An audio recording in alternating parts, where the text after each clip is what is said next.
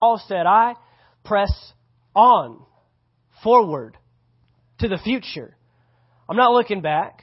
I'm letting go of those things that are behind. I'm pressing on towards the goal. That which Christ has apprehended me for, I seek to apprehend as well. So, we just want to continue to encourage you this year, continue to edify you and strengthen you that no matter what 2014 was like for you, no matter what it held in store, we still have a great vision, a great purpose in front of us.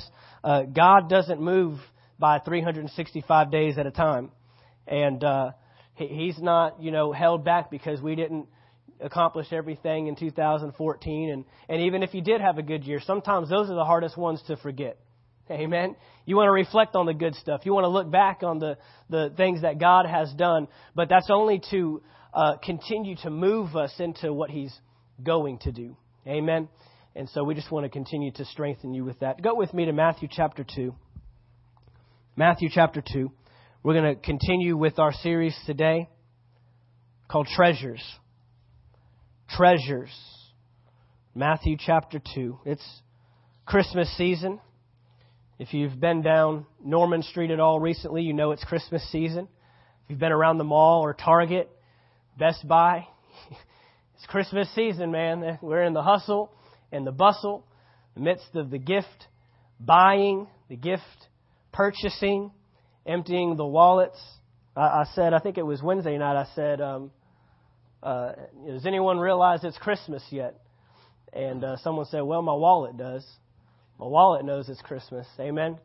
But it is Christmas time. But we want to take this month and look at a subject that really isn't looked at all that often in churches today. We do it, or we think we do it, every Sunday, every Wednesday. We come and, before I get up here and minister, we've played a few songs by that point. We have ministered to the Lord. We have done praise and worship. Amen. It's a technicality. I mean, any church you go to, you pretty much know how it's going to start. You know that there is going to be at least 2 or 3 songs, if not more than that, where they're going to open up, and then we're going to get into the ministry of the Word. And we feel like we've accomplished worship. We feel like we have done our task of worshiping God for the week, really. For some people, that's all the worship that they really ever get in is Sunday morning. If you come on Wednesday night, you might, enter into worship there. But worship, that as the Bible shows it, as the Bible identifies it, is much different than just singing songs. Worship is much different than, playing an instrument or raising your hands or opening your mouth or clapping. Those are ways to worship. Those are results of a worshipful attitude. But worship in and of itself has nothing to do with songs, has nothing to do with raising your hands, has nothing to do with a worship team. Worship in and of itself is a heart issue. Worship is a heart issue. And I want to throw up our main statement that we pulled out last week. We said this. We said, you cannot worship what you are not submitted to. You cannot worship what you are not submitted to. And although we sing the songs and although we play the instruments and we raise our hands and we come in here and we read the words off the screen and we do that whole thing and, I appreciate you entering in with that. But unless that is an overflow of your lifestyle, we still haven't quite fully grasped what worship is for us. But a worshipful life is not just an option. It's an obligation of a kingdom citizen. If you're in a kingdom, we saw last week that worship in a kingdom is the culture and the structure of how the kingdom operates. And again, we live in a democracy. We live in a nation where we don't practice a lot of kingdom mentalities, a lot of kingdom concepts.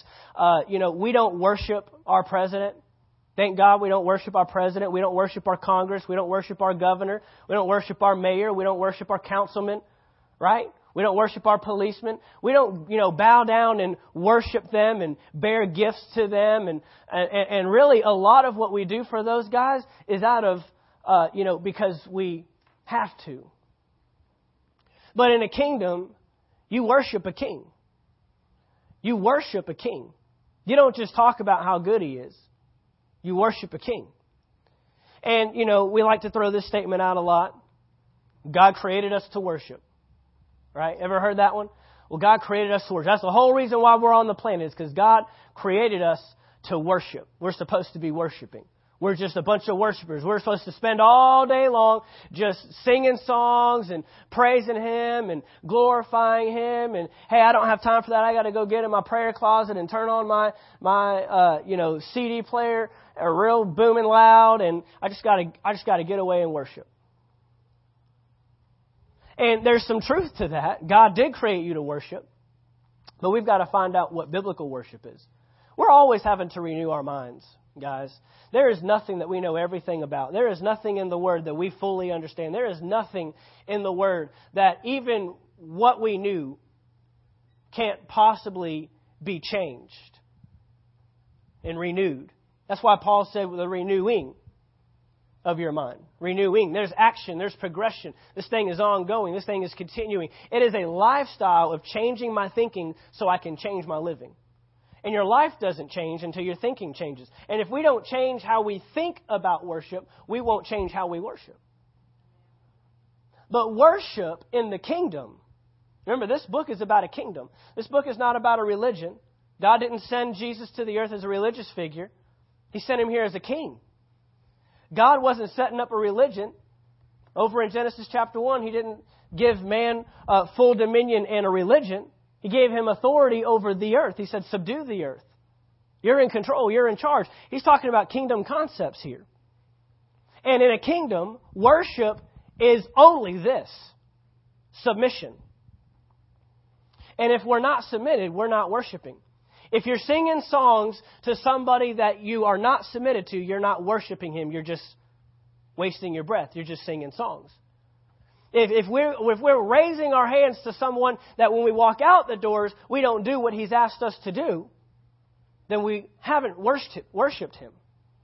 And this is what we're looking at. And today I want to read all of Matthew chapter 2 in this passage with the wise men. Last week we just started with verse 11, just kind of introducing where we're going with this. But I want to start with verse 1. It says this: Now after Jesus was born in Bethlehem of Judea, in the days of Herod the king, behold, wise men from the east came to Jerusalem. Wise men. Now, what denoted that they were wise? It wasn't just because these guys were super smart. These guys weren't like nerds from the east that just knew a lot about just random stuff and say, hey, that's a wise guy right there. He's so full of wisdom. He knows so much stuff. He's got so much knowledge. No, these wise men were of high structure.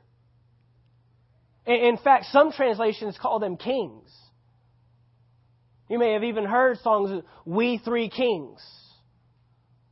And again, we don't know that there were three. We only assume there were three because there were three gifts given. But there could have been up to 12 of these guys.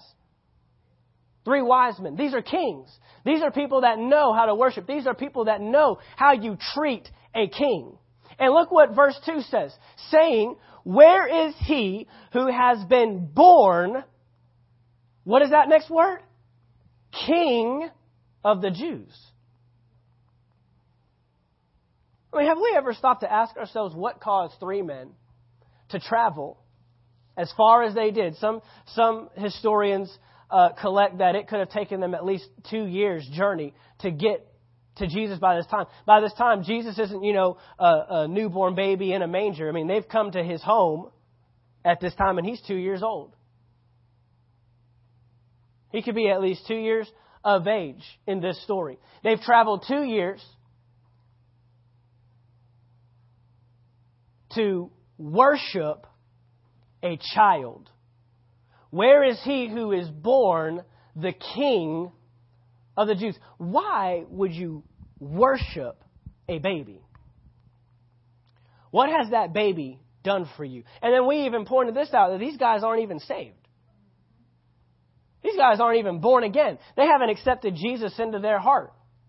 But yet something on the inside compels them that I have to get there to worship Him, the King of the Jews. For we have seen his star in the east and have come to worship him. When Herod the king heard this, he was troubled, and all Jerusalem with him. And when he had gathered all the chief priests and scribes of the people together. Now, why would a king get troubled because 3 kings come to worship a baby?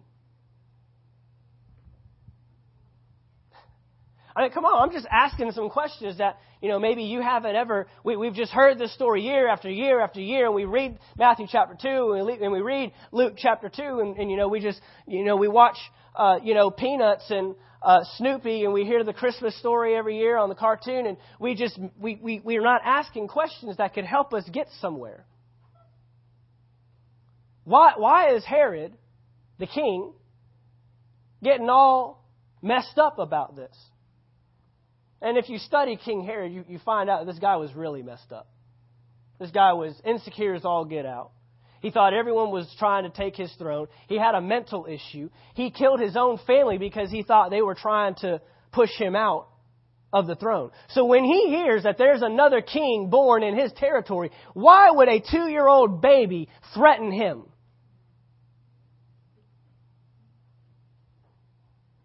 Because these wise men don't see a baby. These wise men are not coming to this baby because of what the baby has done for them. They're coming to the baby because of what they can do for him. Okay, so let's just keep going. The king heard this. He was troubled, all Jerusalem with him. And when he had gathered all the chief priests and scribes of the people together, he inquired of them where the Christ was to be born. So they said to him, in Bethlehem of Judea, for thus it is written by the prophet, but you, Bethlehem, in the land of Judah, are not the least among the rulers of Judah. For out of you should come a ruler who will shepherd my people Israel.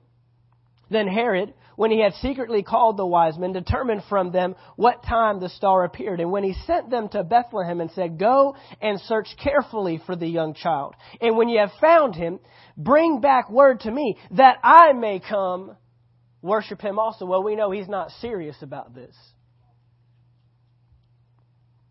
We know that he's trying to trick them. When they heard the king, they departed. And behold, the star which they had seen in the east went before them till it came and stood over where the young child was. When they saw the star, they rejoiced with exceedingly great joy. And when they had come into the house, here's our key verse for the series. When they had come into the house, they saw the young child with Mary, his mother, and fell down and worshipped him. They fell down and worshipped him. Worship is a position of submission. We made this statement last week. We said worship is not a presence. It is a position. Worship is not a presence. Worship is not, the sound that we hear when all the instruments are in tune together. Worship is not the sound we hear when everyone's hitting the right key with their vocals. Worship is not, having a powerful song and the words just really ministering. That's not worship. Worship produces those things. And see, when we get the right picture, it won't matter who's on the stage. You'll worship. It won't matter what song we're singing. The older people won't get upset because we're singing songs that newer people like, and the younger people won't get upset because we're singing songs that the older people like. We'll worship God regardless. We don't care what instrument. We don't care how loud it is. Look, there's things that we can do to make things more aesthetically pleasing. I understand that. That's why we just raised $1,500 to help out the sound and to help out with the drums. We did that in 14 days, so apparently you guys think I'm way too loud.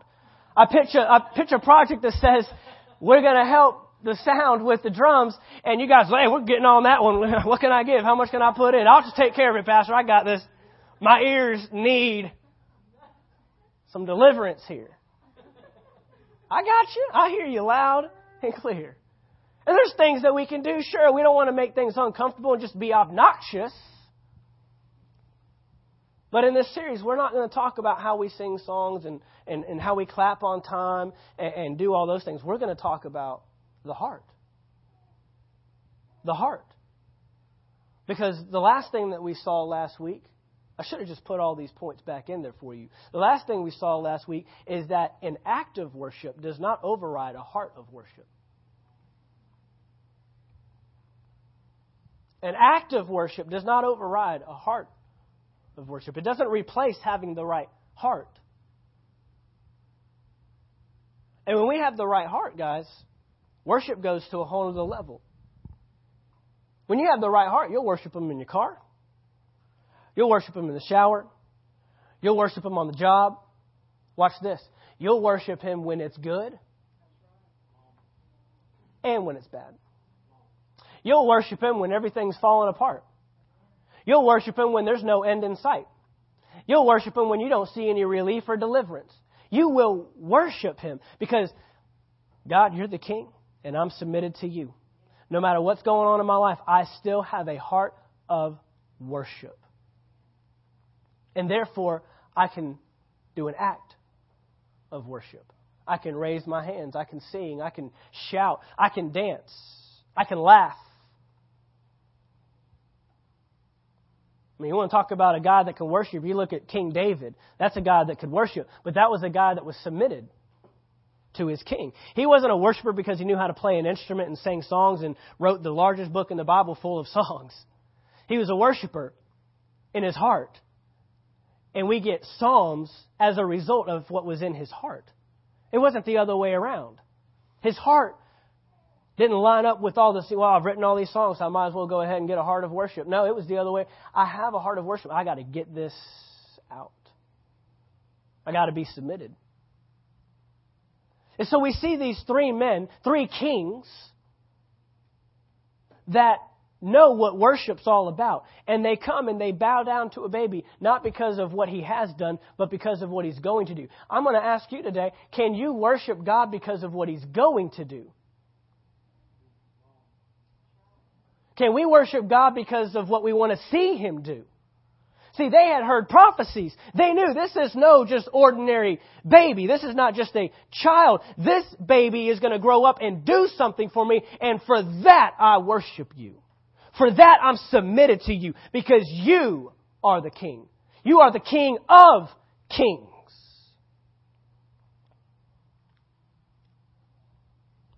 Amen. They bowed down and they worshiped him. Today, I want to talk to you. I want to get into the acts of worship. Because again, worship is not singing songs and having the right songs on the screen and knowing all the words and having a good singing voice. I mean, if it was that, there would be a very slim few of us that could worship. I wouldn't be in that. I wouldn't be in that category. It's been a long time, but there were times where I could just get on the drums. I used to have them set up in my house, wait for my parents to go on errands or something, and I would just go to town. I've been playing drums since I was about 4 years old. Got my first drum set when I was 12. Until then, I played on couches, pots and pans, whatever. You took away my sticks, I'll go get some coat hangers. I'll do whatever I got to do. It's just a natural talent that God gave me. And there were times where I could just get on the drums and just worship. But you don't want me to do a drum solo today because you'd have your ears ringing out. You wouldn't know what was going on. But guys, worship is in our lifestyle. Worship is our culture. In fact, what we do in here ought to be an overflow of what's happening out there. But there are many ways to worship.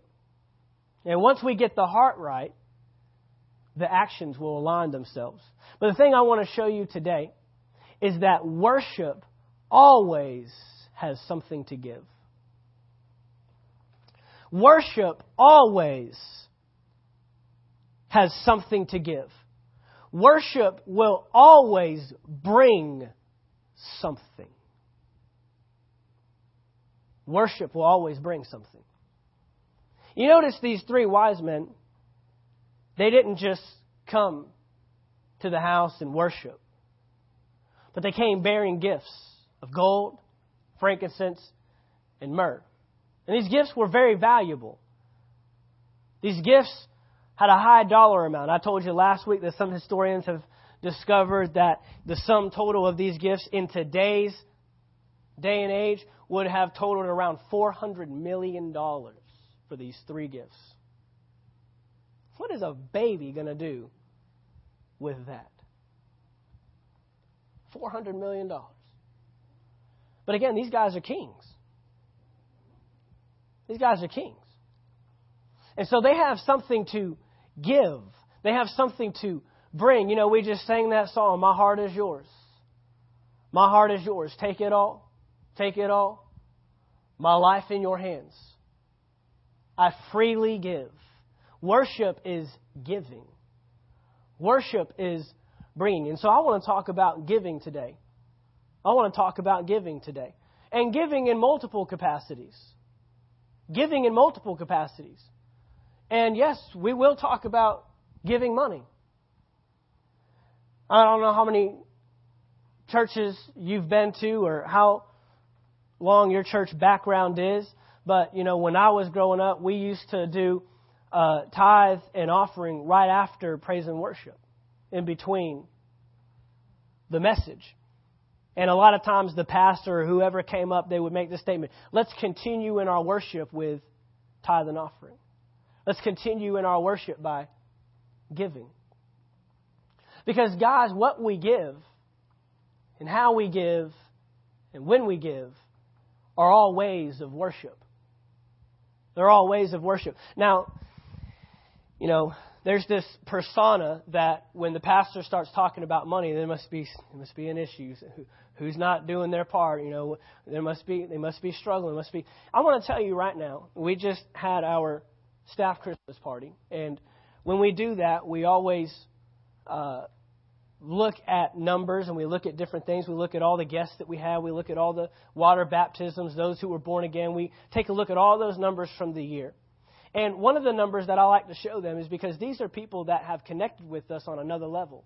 These are people that have said, we are not here just to sit. We're not here just to serve. But when we come here, we want to help lead. We want to help move the vision, progress the vision that God has given you as the senior pastor. We want to come alongside you. And so we give them certain things. And one of the numbers that we give them is the year-end total that we've brought in financially. And I want to tell you right now that as of 2 Sundays ago, before or when I made this report, we had already pretty much exceeded last year's entire giving. And we still have several services to go. We're on target this year to have the largest income this church has ever had, to bring in the most.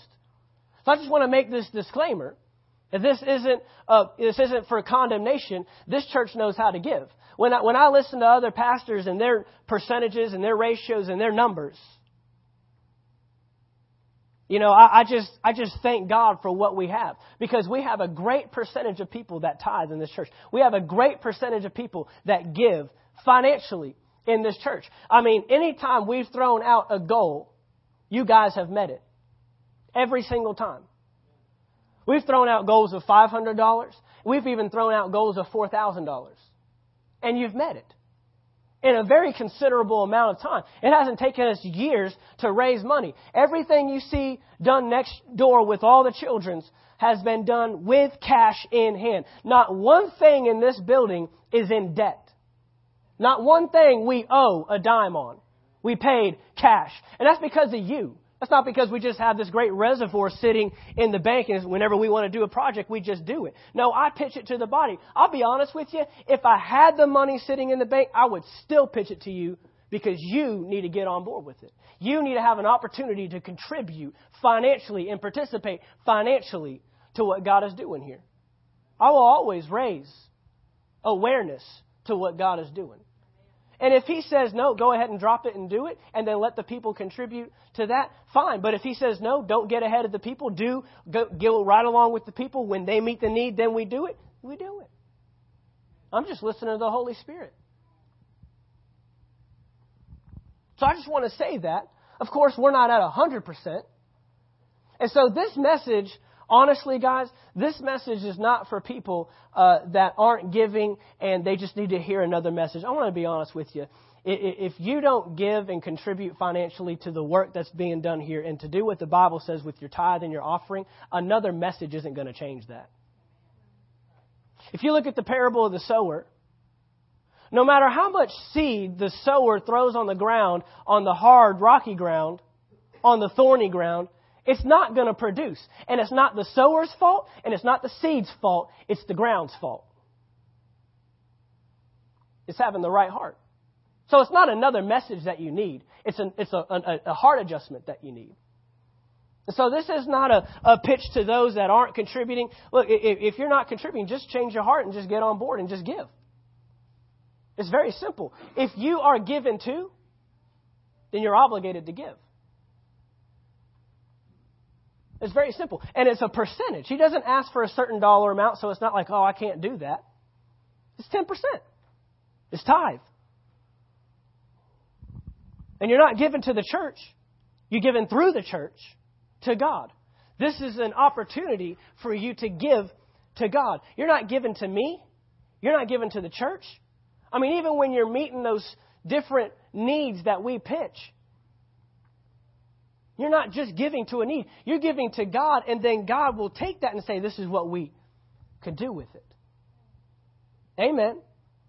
I mean, you have a church to come to today with lights and air and unlocked doors because people contribute and give and participate financially. And look, this may be a supernatural thing. This may be a spiritual thing, but there are natural sides to it. There's natural sides to it. And if I can't pay the rent, the door doesn't come unlocked. If I can't pay the electric, the heating and the air doesn't come on, the lights don't come on, and we can still have church, sure. But you might not come to that church. I don't know. So I appreciate you for giving. I appreciate this body. I can brag on this church. I can brag on this church. I mean, there's even other pastors in this town that I hear from that say, yeah, it's gone down. Last month, we had our second largest month of the year, and it's in the middle of Christmas season. So I just want to take a moment to brag on you. But we can't talk about worship without talking about giving. We can't talk about worshiping our King without talking about bringing something to Him. And a worshipful church is a generous church. A worshipful church. So I want to take a look at some things that have to do with giving. Go to 2 Corinthians chapter 8. 2 Corinthians chapter 8. We should always be willing to invest where we have been invested in. We should always be willing to invest where we have been invested in. Where someone has put something in us, we should be willing to return the favor and put something back in. When you go to a restaurant, they have fed you, they have served you, they've filled your glass, right? And you invest, you pay for it. Some of you may take your children to daycares, and you pay for that because they're taking time to invest in your child. And you know how it is. You give or you pay based upon the investment. If you feel that you receive bad service, you might not tip as well as you would someone that gave you great service. If you don't like the investment that's being placed in your child, then you're going to pull them out. You're not going to invest there anymore. You're going to go find somewhere else for the investment to take place. And so we should always be willing to invest where we have been invested in. And in 2 Corinthians chapter 8, Paul is writing to the Corinthian church, and he says this in verse 1, "Moreover, brethren, we make known to you the grace of God bestowed on the churches of Macedonia." This is another group of churches. It's another group of churches in Macedonia, and he's writing to the Corinthian church. In fact, in one sense, he's pitting them up against each other. He's competing them. These two churches were, I guess you could call it rival churches. They're all about the same business, but they would always try to hear what the other church is doing. And he's saying, look, there's contributions going out to the church in Jerusalem and the church in Macedonia. Look at what they've done. In a great trial of affliction, the abundance of their joy and their deep poverty abounded in the riches of their liberality. Their liberality. He doesn't just talk about what they gave. He talks about their situation and how they still continue to give. For I bear witness that according to their ability, yes, and beyond their ability, they were freely willing. Look at verse 4. Imploring us with much urgency that we would receive the gift and the fellowship of the ministering to the saints. Now again, I don't know how extensive your church history or church background is. But I don't know. I've been in church for a long time. I don't know that I've ever in my life, I am 31 and a half years old. In all those years, and I've been in church for 31 years and 9 months. In all those years, I don't know that I have ever seen the church body ask the pastor to take up another offering. We need to give more. Pastor, we need to give more. And this is what's happening here. They were imploring with much urgency. I know that I've asked for things with urgency. I know my son asks for things. I hate the aisles at the checkout lanes. I hate that place. I have now, if I go in with my wife and my son, I have now said, I will check out. You go to the car. Because I am not going to pick out 5 different things right here within this 10 square feet of space that he's going to want. A Ninja Turtle fan. The batteries died yesterday. I bought it yesterday morning. Gum. Candy. Toys. I hate that aisle. And my son, with much urgency, has asked me for things. Yesterday we got stuck. We were over at Hobby Lobby picking up a few things. And sure enough, man, we get to the aisle, and I had the plan in place. But they've done it a little bit differently. They have this section that's at the back of the checkout lanes. Then you move forward, and then you got more of that section. And he got stuck in the back of it. And that fan that I was just referring to, Ninja Turtles and helicopters and Supermans, and it's a lost cause. That is a lost cause. You just pay the $5 and go on, man. This probably already lost. I mean, the value there doesn't match the urgency you were asking me for this thing. With much urgency we've asked, but with much urgency have we ever given? With much urgency, they're imploring them would receive the gift and the fellowship of the ministering to the saints. And not only as we had hoped. Look at this next one. But they first gave themselves to the Lord. And then to us by the will of God. So we urge Titus that as he had begun, so he would also complete this grace in you as well. Grace. That means it's not because you have to, it's because you get to. We'll talk about it. But as you abound in everything, in faith, in speech, in knowledge, in all diligence, and in your love for us, see that you abound in this grace also. I speak not by commandment, but I am testing the sincerity of your love by the diligence of others. He said, I'm not telling this because you have to, but I'm testing your heart against what another church has done, against what someone else has given. He just goes ahead and lets them know, look, here's where they're at, where are you at? He lets them know this is what they've given. Are you going to be able to match that? Are you going to meet that? For you know the grace of our Lord Jesus Christ, that though He was rich, yet for your sakes He became poor, that you through His poverty might become rich. And in this I give advice, it is to your advantage. Don't you love it when God does things that are to your advantage? Everything God does is for your best. Everything He commands is to better you, not to weaken you.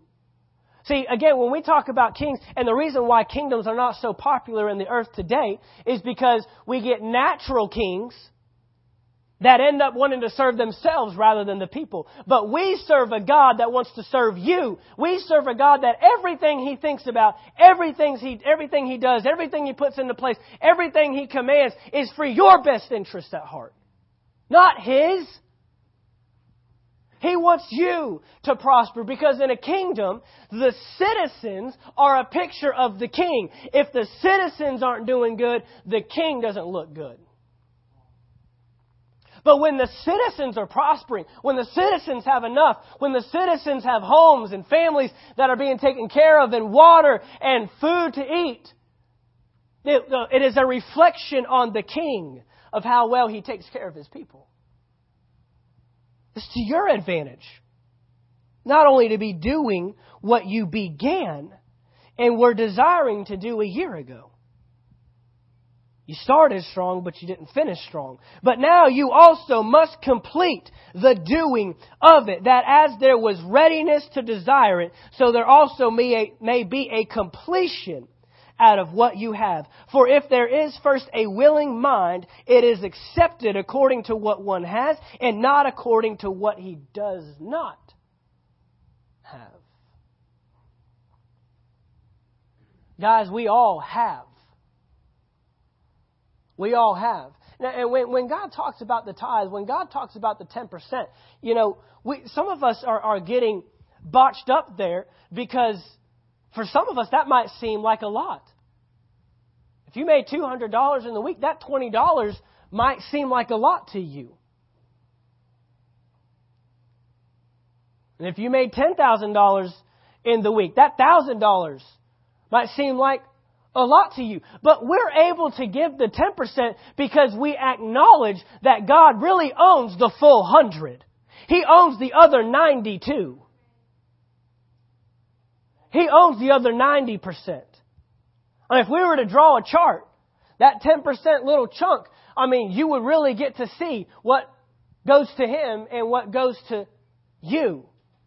But that whole other picture in the wheel, in the circle, belongs to God as well. And so we give God the 10% in acknowledgement that really it's all yours. It all belongs to you. And if you ask for 20%, we'd give 20%. If you ask for 50%, we give 50%. But we know that His Word is lined out that we give Him the 10%. And honestly, guys, you don't give 10%. You can't give the tithe. That verse over in Malachi, we're getting ready to look at it. You knew we were going there. Don't act all surprised. Oh no, it's Malachi chapter 3. You knew we were going there. That verse doesn't say, give all the tithe into the storehouse. You know it by heart. It says, bring the tithe into the storehouse. Why? Because you can't give what doesn't belong to you. You can't give what doesn't belong to you. That 10% was never yours. As soon as you got that paycheck, He cut it off and said, that's mine. It's in your hands to see, will you be obedient? Could He just demand it and say, that's mine? You don't even get to be a member of this church. You have to tithe. And we don't tell you that. You don't have to tithe. You don't have to worship. But wouldn't it be awesome if we had people like what 2 Corinthians chapter 8 says, that the worship pastor wouldn't have to tell you, all right, let's everyone raise our hands. Let's everyone sing this chorus with me. But you are already thinking, but we come in here and we have our arms folded. Boy, son, you don't know what I've been through this week. You don't know the long night I had last night. You don't know the week. You don't know what I went through just to get my kids here. You're going to tell me to raise my hands? You don't know. Why in the world is Pastor Caleb smiling so much? I'm tired of it. Just up there, just holding his microphone and raising his hands and smiling at me and inviting me to church and welcoming me and telling me, Pastor Mark's going to preach. I don't want to hear about that. You're lucky I'm even standing here right now. You don't know what I went through. You don't know my week. No, He's asking you because He knows that in the power of worship and a heart that is submitted, that God can meet all your needs. But He shouldn't even have to ask. Shouldn't even have to ask. Because you've got a heart of worship. You won't walk back out that door without worshiping your King. You won't walk back out that door without applying the word that's been spoken to you today. You won't walk back out that door thinking, oh, I didn't give my tithe. I remember I had, someone early on in the beginning years, they asked me why we do tithe and offering at the end of service. And we've just always done that. They said, that's dangerous because you could miss some people. Some people might leave before you get all the way to the end. They might have to leave. I said, if they want to give bad enough, they'll give. They will find an usher. I've had people drive up here in the middle of the week saying, man, I couldn't make it. I had to get my offering in. I had to get my tithe in. And now, we make it accessible to you. You can give online. There are some churches that they've employed services now where you can have your tithe automatically deducted out of your check every time you get paid. That's just society. That's just society. I was watching a message just the other day where a pastor was talking about Wikipedia. Anybody use Wikipedia? You're not as smart as me then. That's all right. Get on the Wikipedia boat. I seem a lot smarter than I am, and if I don't know the answer, just pull it up on... it's the internet, man. Everything's true on there, so... Anybody can put anything on Wikipedia, so you're getting the best source possible. All right. But the other day, I went on Wikipedia and it had this little message at the top that was asking people to contribute. They don't do ads and they don't raise funds or anything, but they said, to keep doing this, to keep allowing this website to process, we ask that you contribute. And I still haven't done it. And I intended to do it. God knows my heart. I still haven't done it. My good intentions haven't helped Wikipedia keep their website up. And unless they're able to do it right there on the spot, that's the way some people treat God. If it's too difficult to do it, then if it's the wrong time, if it's too early in the morning, if it's too far away, if it's hard to give, if you don't accept this type of payment, now a lot of churches are accepting credit card payments in service, and they have little kiosks you can go to and swipe your card, like you're going to AT&T to pay your phone bill or something, and obviously now you can give online and do all these things, but guys, it all comes down to the heart. And when you want to give, you will do whatever it takes to give. And you won't let it go by without having given, because that's a heart of worship. Because a heart of worship always finds a way to give. Go over to Malachi chapter 3. You go to Malachi chapter 3. I am going to back up to Malachi chapter 1, because what God is addressing here in this last book, and this is the last book of the Old Testament. You got to realize that between Malachi and Matthew, there are 400 years that God doesn't open His mouth. They're called the silent years. Until Jesus shows up. Doesn't say a word. And the last thing He talks about is giving. The last thing He brings up is giving.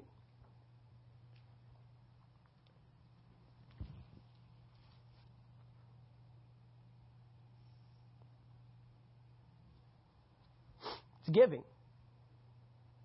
In Malachi chapter 1, he deals with this group and he says, look, your priests, they've been bringing sacrifices back in the Old Testament days. The sacrificing was an act of worship. But just as we saw last week with King Saul, you can do an act of worship without a heart of worship.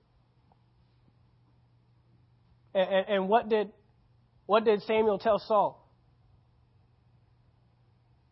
He said, your obedience is better than sacrifice.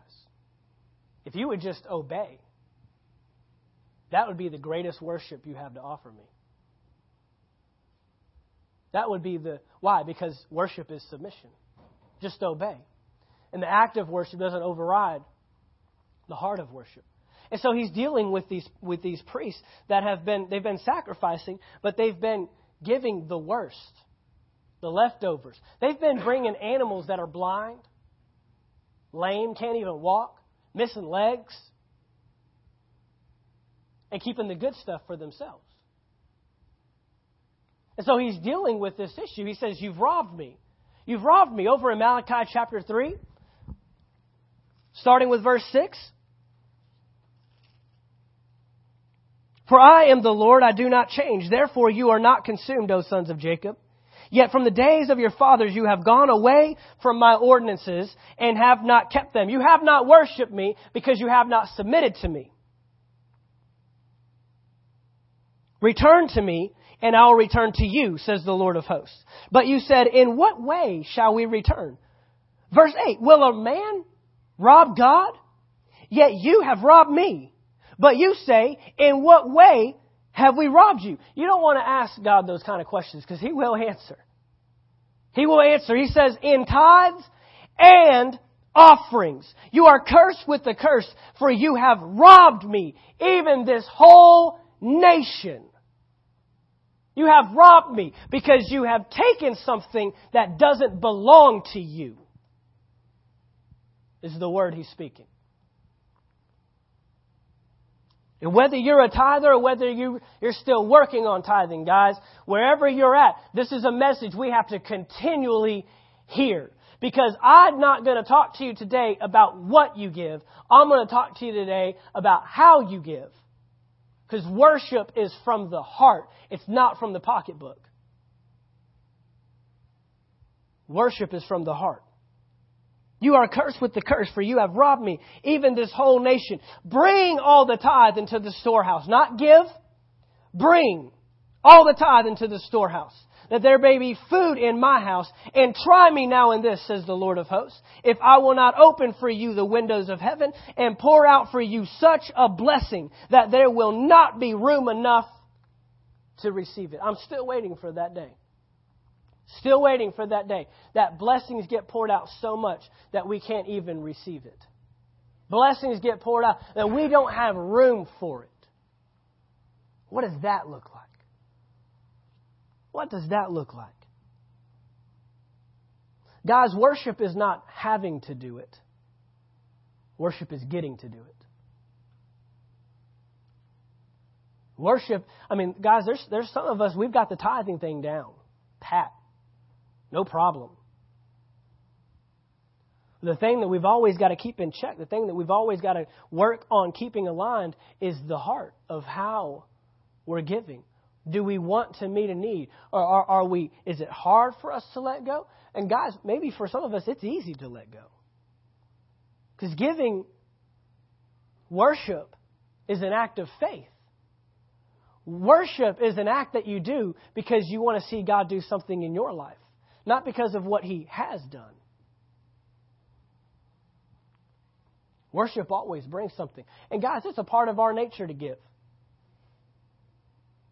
We're made in His image, in His likeness. And John 3:16 says, for God so loved the world that He intended to give His Son.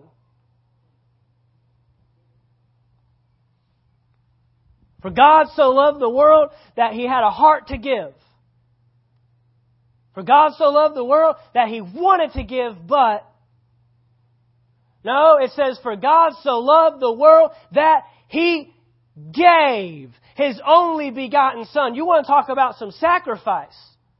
I mean, we just read in 2 Corinthians chapter 8 that the church gave sacrificially in the midst of trial and affliction.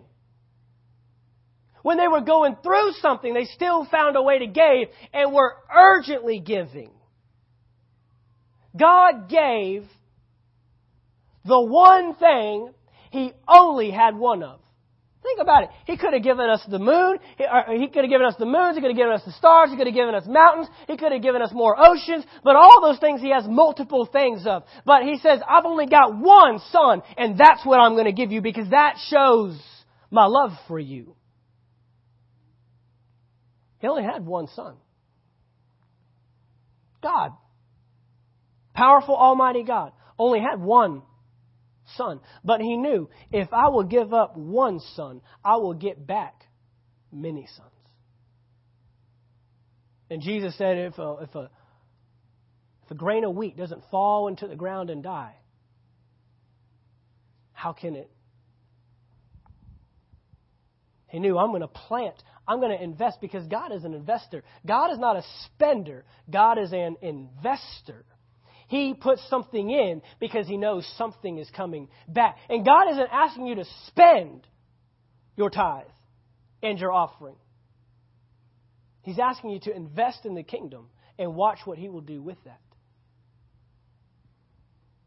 We want to continue in our worship. Worship is not having to do it. It's getting to do it. In Malachi chapter 3, God asked for two things. God asked for two things. I know you're probably thinking tithe and offering, but that's not it.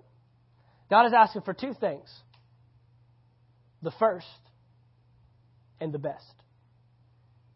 The first and the best. The tithe is not what you give after you've paid all your bills and find out if you have enough left over to tithe. It's not getting the paycheck. See, the problem is, guys, is we come up with ideas and what we need to do with the money before we even have it. You know when payday is, and you know what's coming around the corner that's got to be taken care of with that check. You've already got it lined out. This check is going to take care of the rent. It's going to take care of the car payment. It's going to take care of the electric. And then when I get paid again in 2 weeks, that's going to take care of the phone bill. It's going to take care of the groceries. It's going to take care of this. It's going to take care of that. We already have all that lined out. We're getting ready to enter into tax filing season, and you already know what you're going to do with the tax money that you think you're going to get back right now. You know the floors that are going down. You know the things that are getting paid off. You know the things that are going to get fixed in the house. You know what you're doing. You have already thought it up. Before you even do that, the 10% comes off. And it's income. If you make it, you give it. Very simple. Very simple. I want to make this simple today.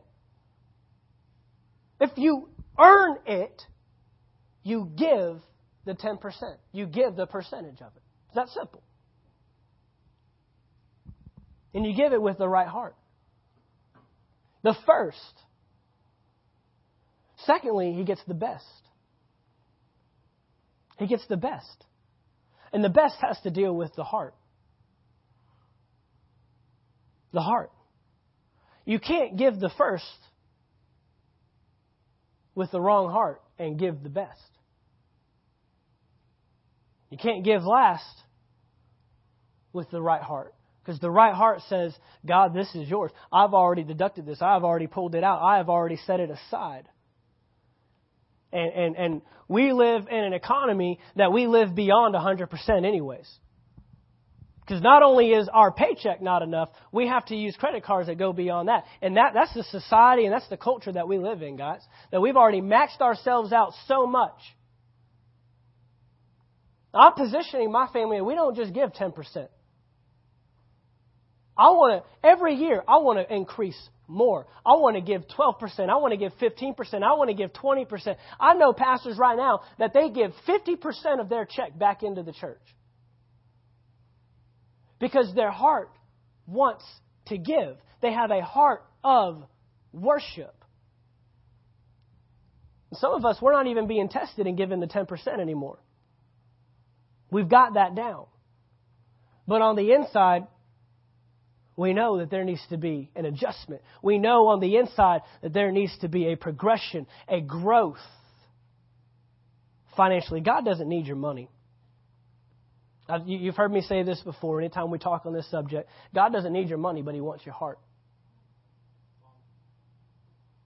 God knows my heart. He does know your heart. And He put a verse in there that helps you out with that. In Matthew chapter 6, He says, where your treasure is, there is your heart also. There is your heart also. Amen. Preaching better than you're shouting, but that's all right. When we honor God with the first, He covers the rest. See, God isn't a God that just wants to always clean up your messes. God is a God that wants to keep you out of messes. God is a God that wants to keep you out. His word isn't something that is reactive. His word is proactive. If we would put His word into practice in our lives, we would never find ourselves in the mess. I mean, the testimony from someone that says, I am a faithful tither, a faithful giver. There is whatever a financial need comes up, I am looking to meet that need. I want to give to that need, and my stuff doesn't break down. My stuff lasts. Things are just coming in. I mean, whatever needs to be taken care of.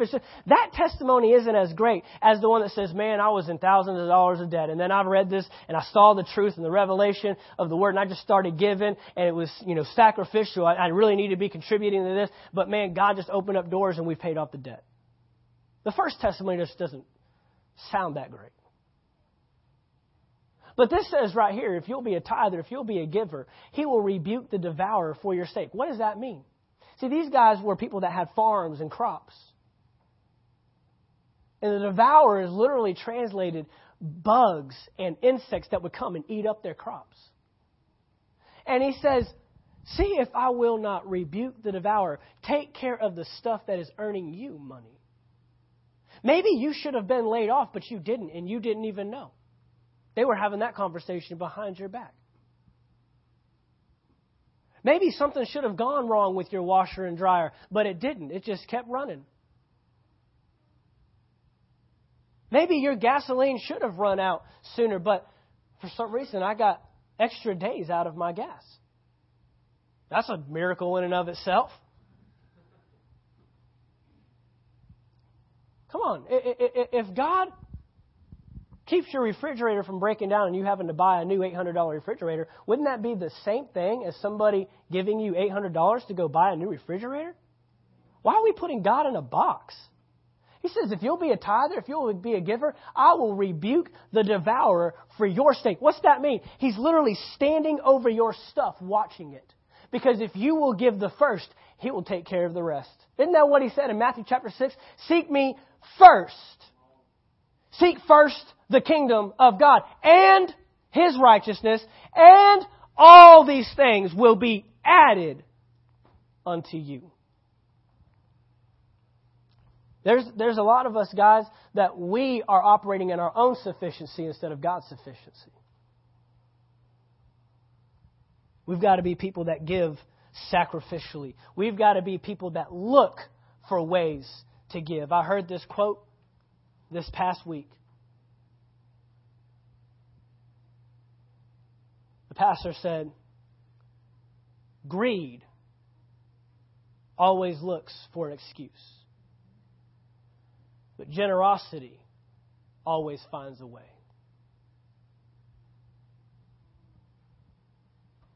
And I've noticed this in life, that the stingiest people I know are the neediest people I know.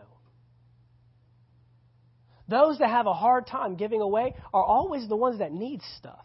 No matter what they hold on to, they always need more. Because greed is never satisfied.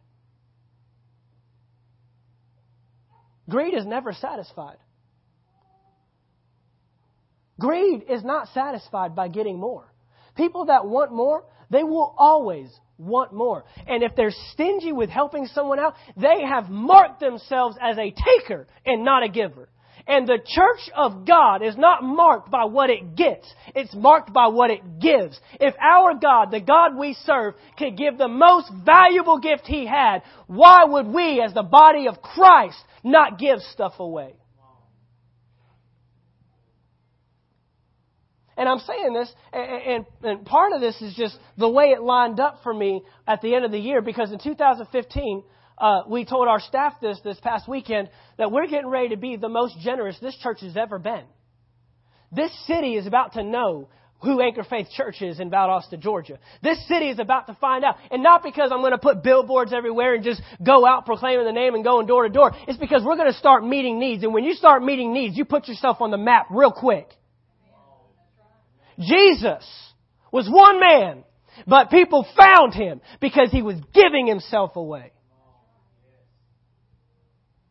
He was a king that came to serve.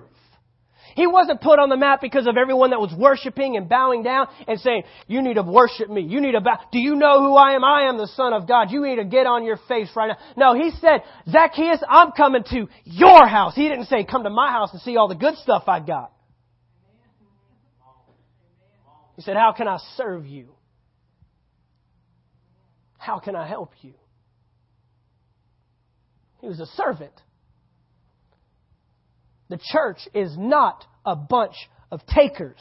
The church is a group of people that know how to come together and give to a cause. They see a need and they meet a need. And they're looking for needs. What can I meet? What can I do? I got to find a way to give because it's in my nature. It's in my culture. I'm a worshiper, and a true worshiper will find a way to give, not make an excuse.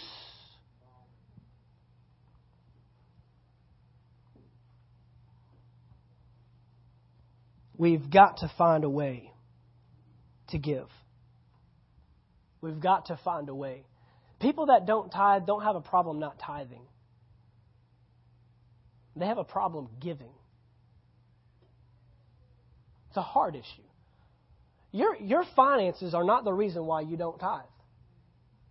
Your paycheck, I just don't make enough. If you made $1, there's a dime in the dollar that goes to God. It is not a financial issue. Well, I'm just too deep in debt. The Bible does not say unless you're in this much debt.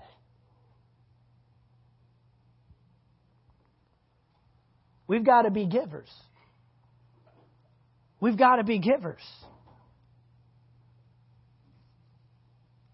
The last quote that I have for you is, worship always finds a way instead of looking for excuses. Worship will always find a way instead of looking for excuses. When we pitch projects, no matter what's going on in your life, you will say, man, I got to move some stuff around. Maybe we can deduce here. And look, this church in Corinth, they were sacrificing. And they weren't just sacrificing, Starbucks a few weekends a month. They weren't just sacrificing not going out to eat maybe once with their family. They weren't sacrificing, in the sense of, their trials wasn't, well, my retirement fund is down. My 401k is not doing as good. My paycheck didn't look that great this year. I didn't get that raise. That wasn't their sacrifice. That wasn't their trial. And these people were people that were really coming under some heavy persecution, that had some major trials in their lives. And they found a way to urgently give into the kingdom. Urgently. Running Paul down saying, how can I give? How can I support? What can I do? That's what it means. That's what it means. You've got to be a giver. Hallelujah. Is this good?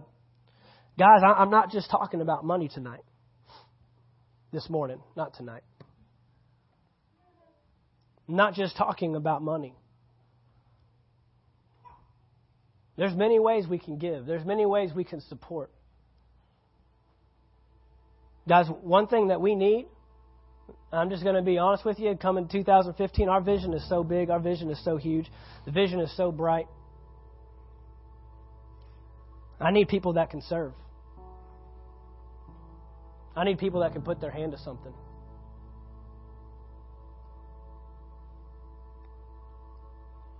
Guys, I want to break 100 people this next year. I want to get our attendance over 100 people. We've gotten close a few times. I want to break that this year, 2015. But you know what that means? That's more kids that are going to be coming. It's more babies that need to be held. It's more songs that need to be danced and played to. If we were running 100 people, we would most likely have to go to 2 services in this building. Would you be willing to work one service and attend the other every weekend? For people.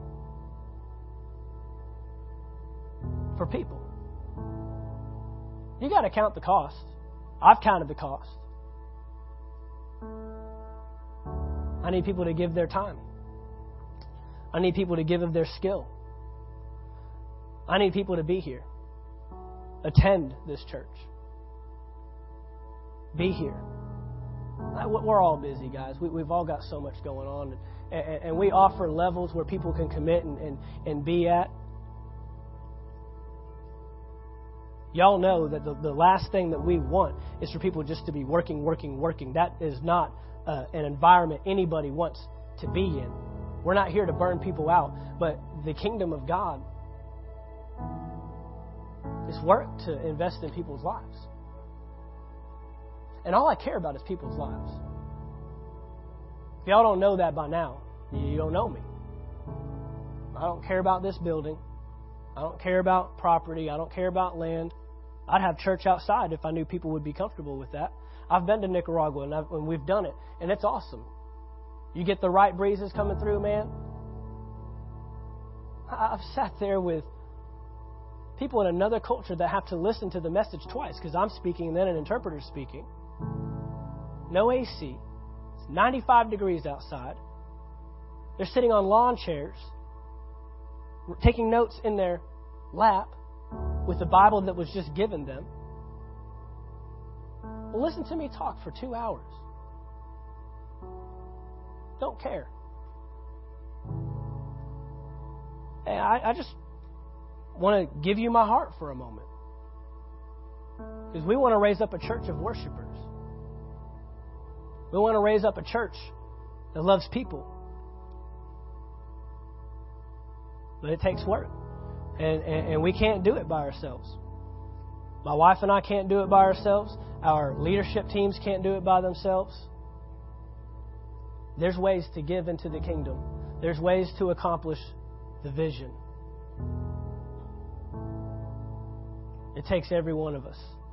One of my favorite quotes from Pastor Earl is, "The vision is bigger than all of us, but it takes each one of us." Ephesians chapter 4 does not talk about pastors, teachers, apostles, prophets, and evangelists that go out and do the work. It's the fivefold ministry training up the body of Christ. Body of Christ. Many individual members doing their share that causes the growth of the body. I just want you to get excited. I mean, that should excite you. To see other people's lives change just like yours have. Has your life been changed as a result of being? Has your life been different as a result of hearing the Word and applying the principles of the Word? And do you want to see that same change? You know people in your family that are broken, dying. They need help. They need Jesus. You know people at your jobs. You know the people, the sad faces you see day to day. And we have hope. We have the answer. Like I mentioned, this year we're going to be the most generous we ever have been. And that's going to require people to give to causes. But it also may require you to come out on a Saturday morning and sacrifice maybe cartoons with the kids or whatever you do on a Saturday morning and come out and serve with us. It may mean construction. It may mean painting. It may be feeding people. I don't know. We're going to find a way to be a generous church this year. And it's going to require you to meet the need. A sign-up sheet goes out. We ought to fill the thing up in one service. The tithe, the offering call says we're raising finance for this ministry. We should meet it in one service, guys. That's the church. That's the church. We are the church. We don't go to church. We don't do church. We don't play church. We are the church.